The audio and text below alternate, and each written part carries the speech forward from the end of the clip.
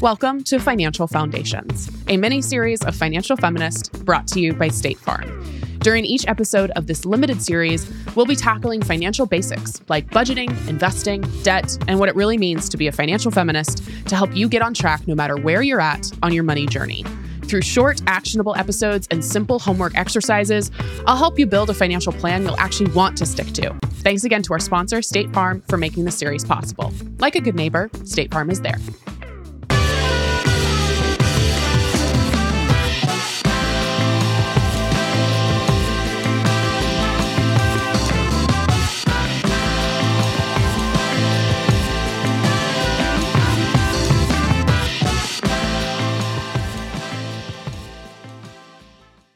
Welcome back, Financial Feminists, to our Financial Foundations series. If you are new to this series, what we've been doing is going step by step through a lot of the financial basics, a lot of the too long, didn't read versions of personal finance in order. So this is episode 5, all about investing. And if you haven't listened to episodes 1 through 4, I need you to do that before you listen to this episode. These are primers. These are meant to be consumed literally episodically. Please don't dive into season 5 of the show before you've watched the other seasons. I also want to thank our friends over at State Farm who are allowing us to do this incredible series. So if you like this series, have gotten some benefit from it, feel free to share it. Feel free to let us know. All right, let's talk about first some homework from last week. You might recall that we asked you to write down our thoughts about investing.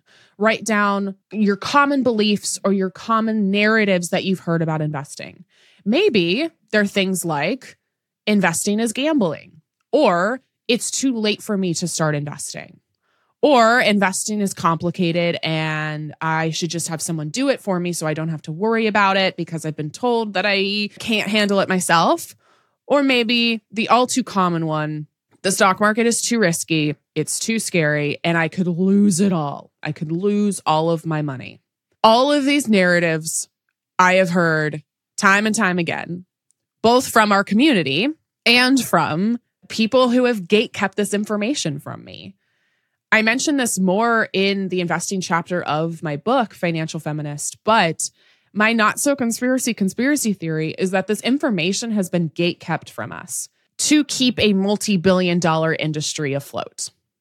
The Wall Street Chads have told you that investing is complicated and scary and risky and that you should just hand over all of your money to them so that they can literally keep their jobs. We know from statistics, and I've talked about this before on the show, that financial professionals who manage investments, the Patagonia vested Wall Street finance bros, right? They are bad at their job. You are a better investor statistically than the people who are actually getting paid the multi-billion dollars to manage investments. You can and should manage your money for yourself. You can and should manage your investments for yourself. You don't need a Wall Street Chad to come save you. And all of these myths you've been believing, that investing is just gambling, investing is too scary, investing is too risky. I've debunked all of these in my book, and we're going to debunk most of them today. Investing is one of the only ways we're able to build our wealth. It's one of the only ways that the average person is going to be able to retire. So if you would like to retire someday, if you would like to stop working eventually, you're going to need to learn how to invest. You're going to need to understand how to navigate the stock market in a way that is focused on long-term gains. The definition of the word invest, right, is to put energy and money into something for a long period of time, right? When we say the phrase investing in ourselves, we don't expect to go to the gym once and walk out looking like The Rock. But yet with investing, we expect that. We expect, okay, cool, I can put money in and the next day I'm going to be rich, or the next month I'm going to be rich, or even the next year I'm going to be rich. That's not how this works. Investing is not meant to be sexy. It's supposed to be stable and consistent and over a long period of time. So one of the things people get wrong is they focus on the short-term investing, this kind of get rich quick kind of investing.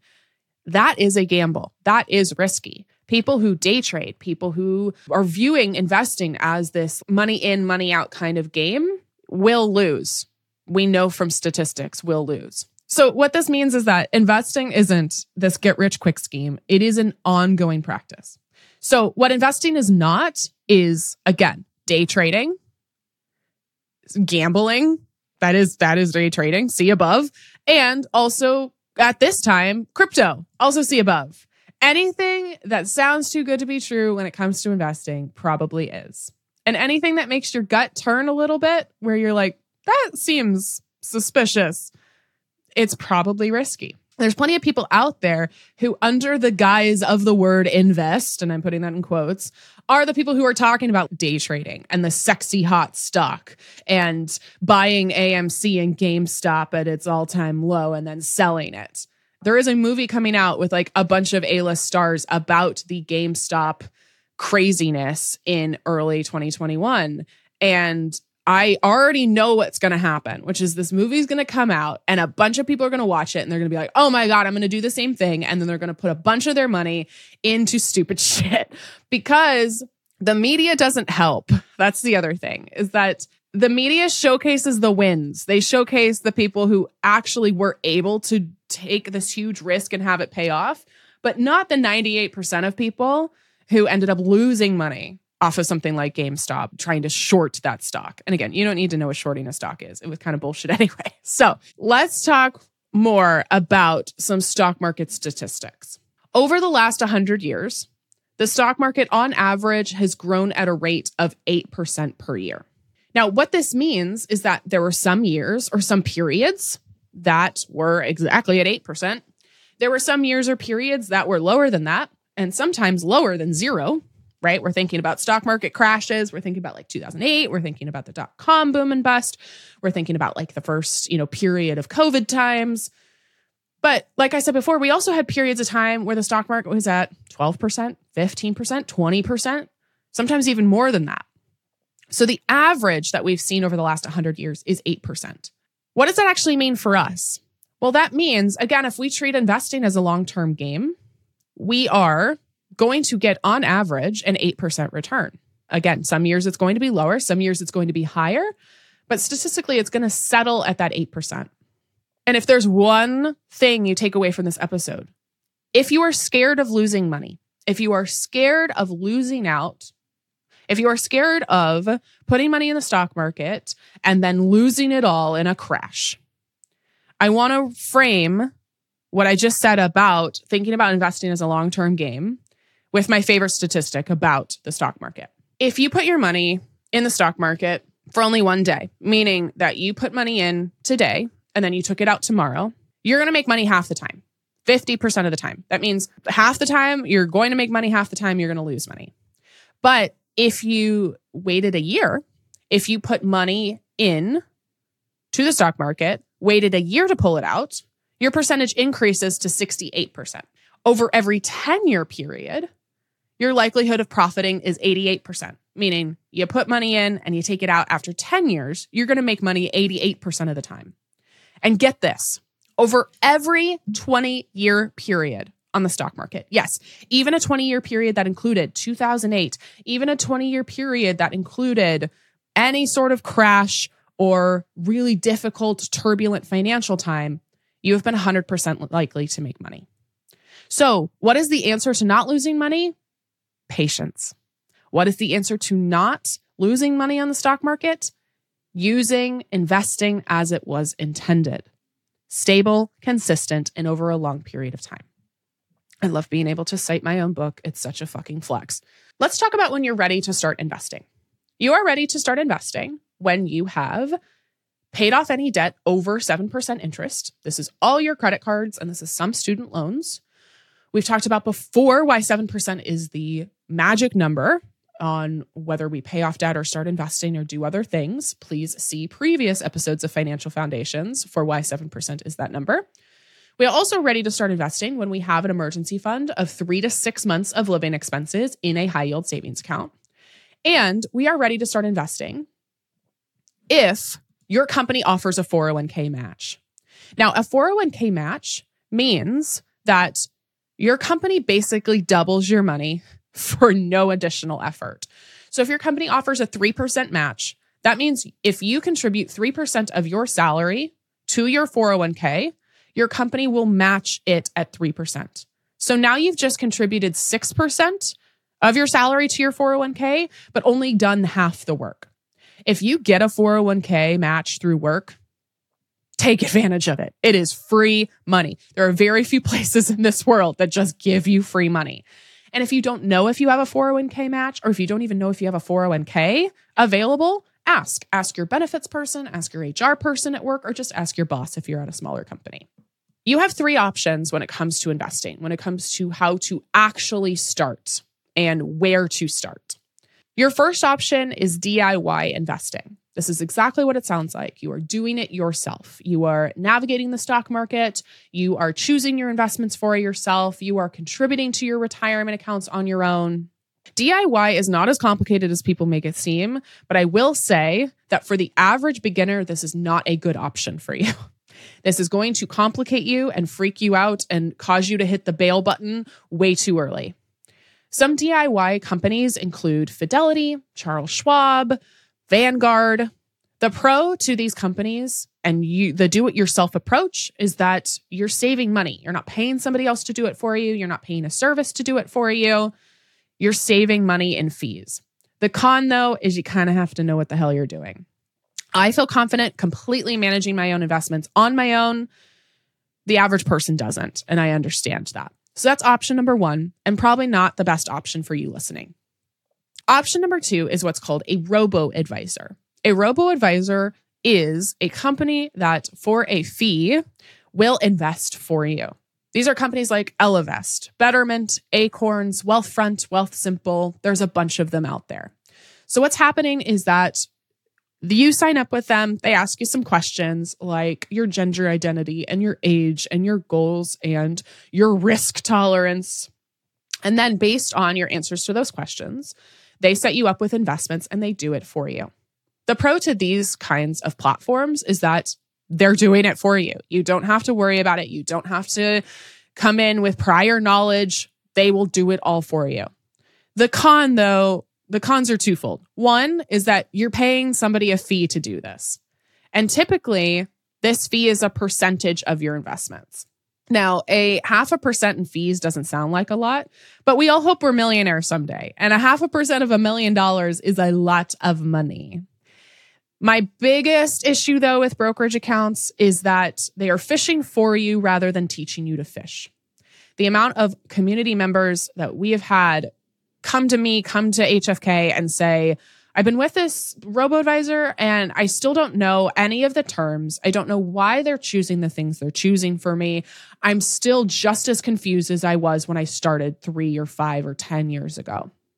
So we built what I lovingly call the Hannah Montana of investing platforms because it is the best of both worlds. Get it? Did you get it? Okay.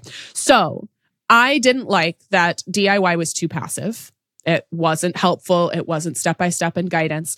And I didn't like that robo-advisors just kind of threw you in off the deep end without giving you any sort of information. So I built a platform with technology called Stock Market School. We will put the link in the description.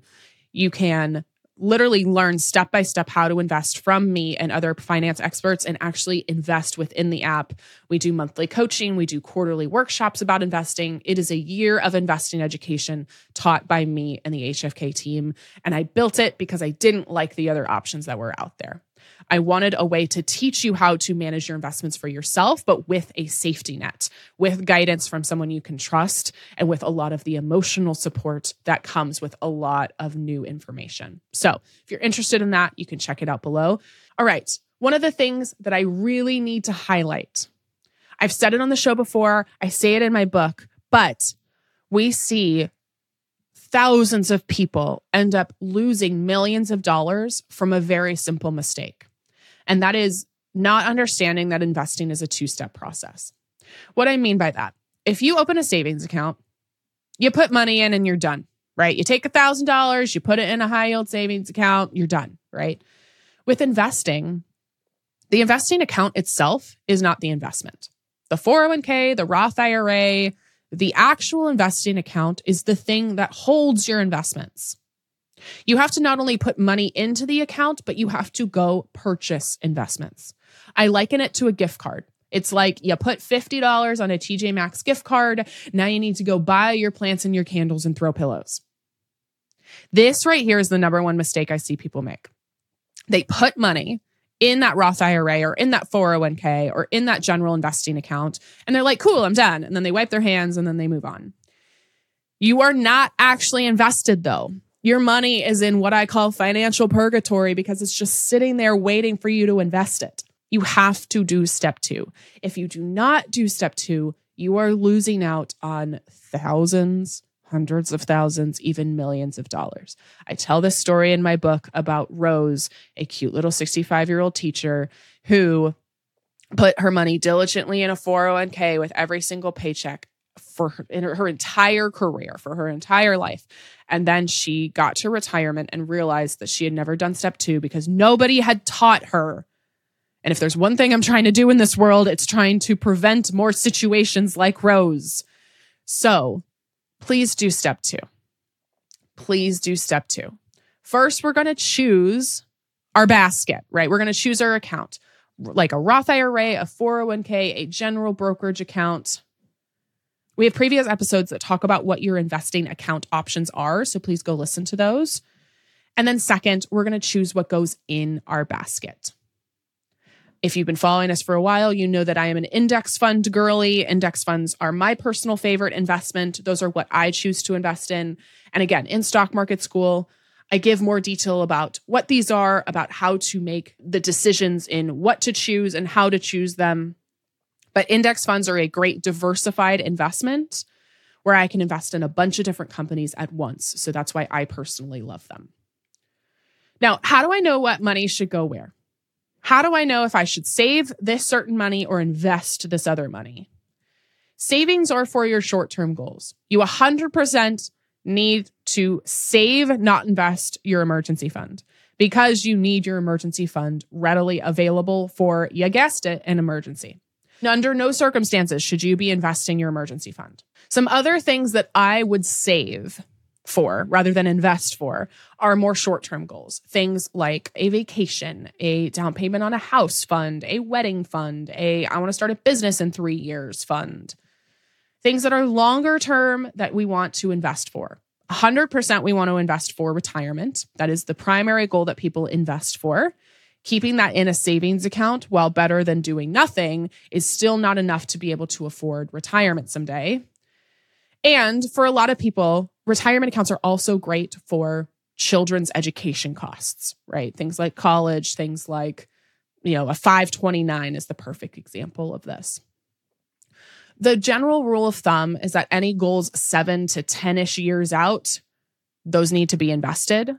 Goals under that 7-year mark are better off having been saved for rather than investing for.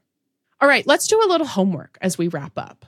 I'm pulling this from my own book, from our chapter on investing. But one of the things that I have loved doing is picturing 65-year-old me. And I call this Nana you.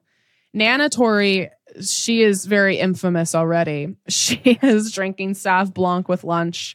She is flirting with her much younger Pilates instructor named Luca. She is adopting dogs in the Tuscan countryside. She is somehow more badass than I am right now, which I don't know how that's possible. And I'm so excited to meet her someday. But the only way Nana Tori gets to have the best life possible and be able to be the badass Nana and grandma I know she is if I take care of her right now. And this is the final thought I'll leave you with, is that so many people, especially if you're younger, it's very hard to imagine 30 years from now, or even 20 or 10 years from now.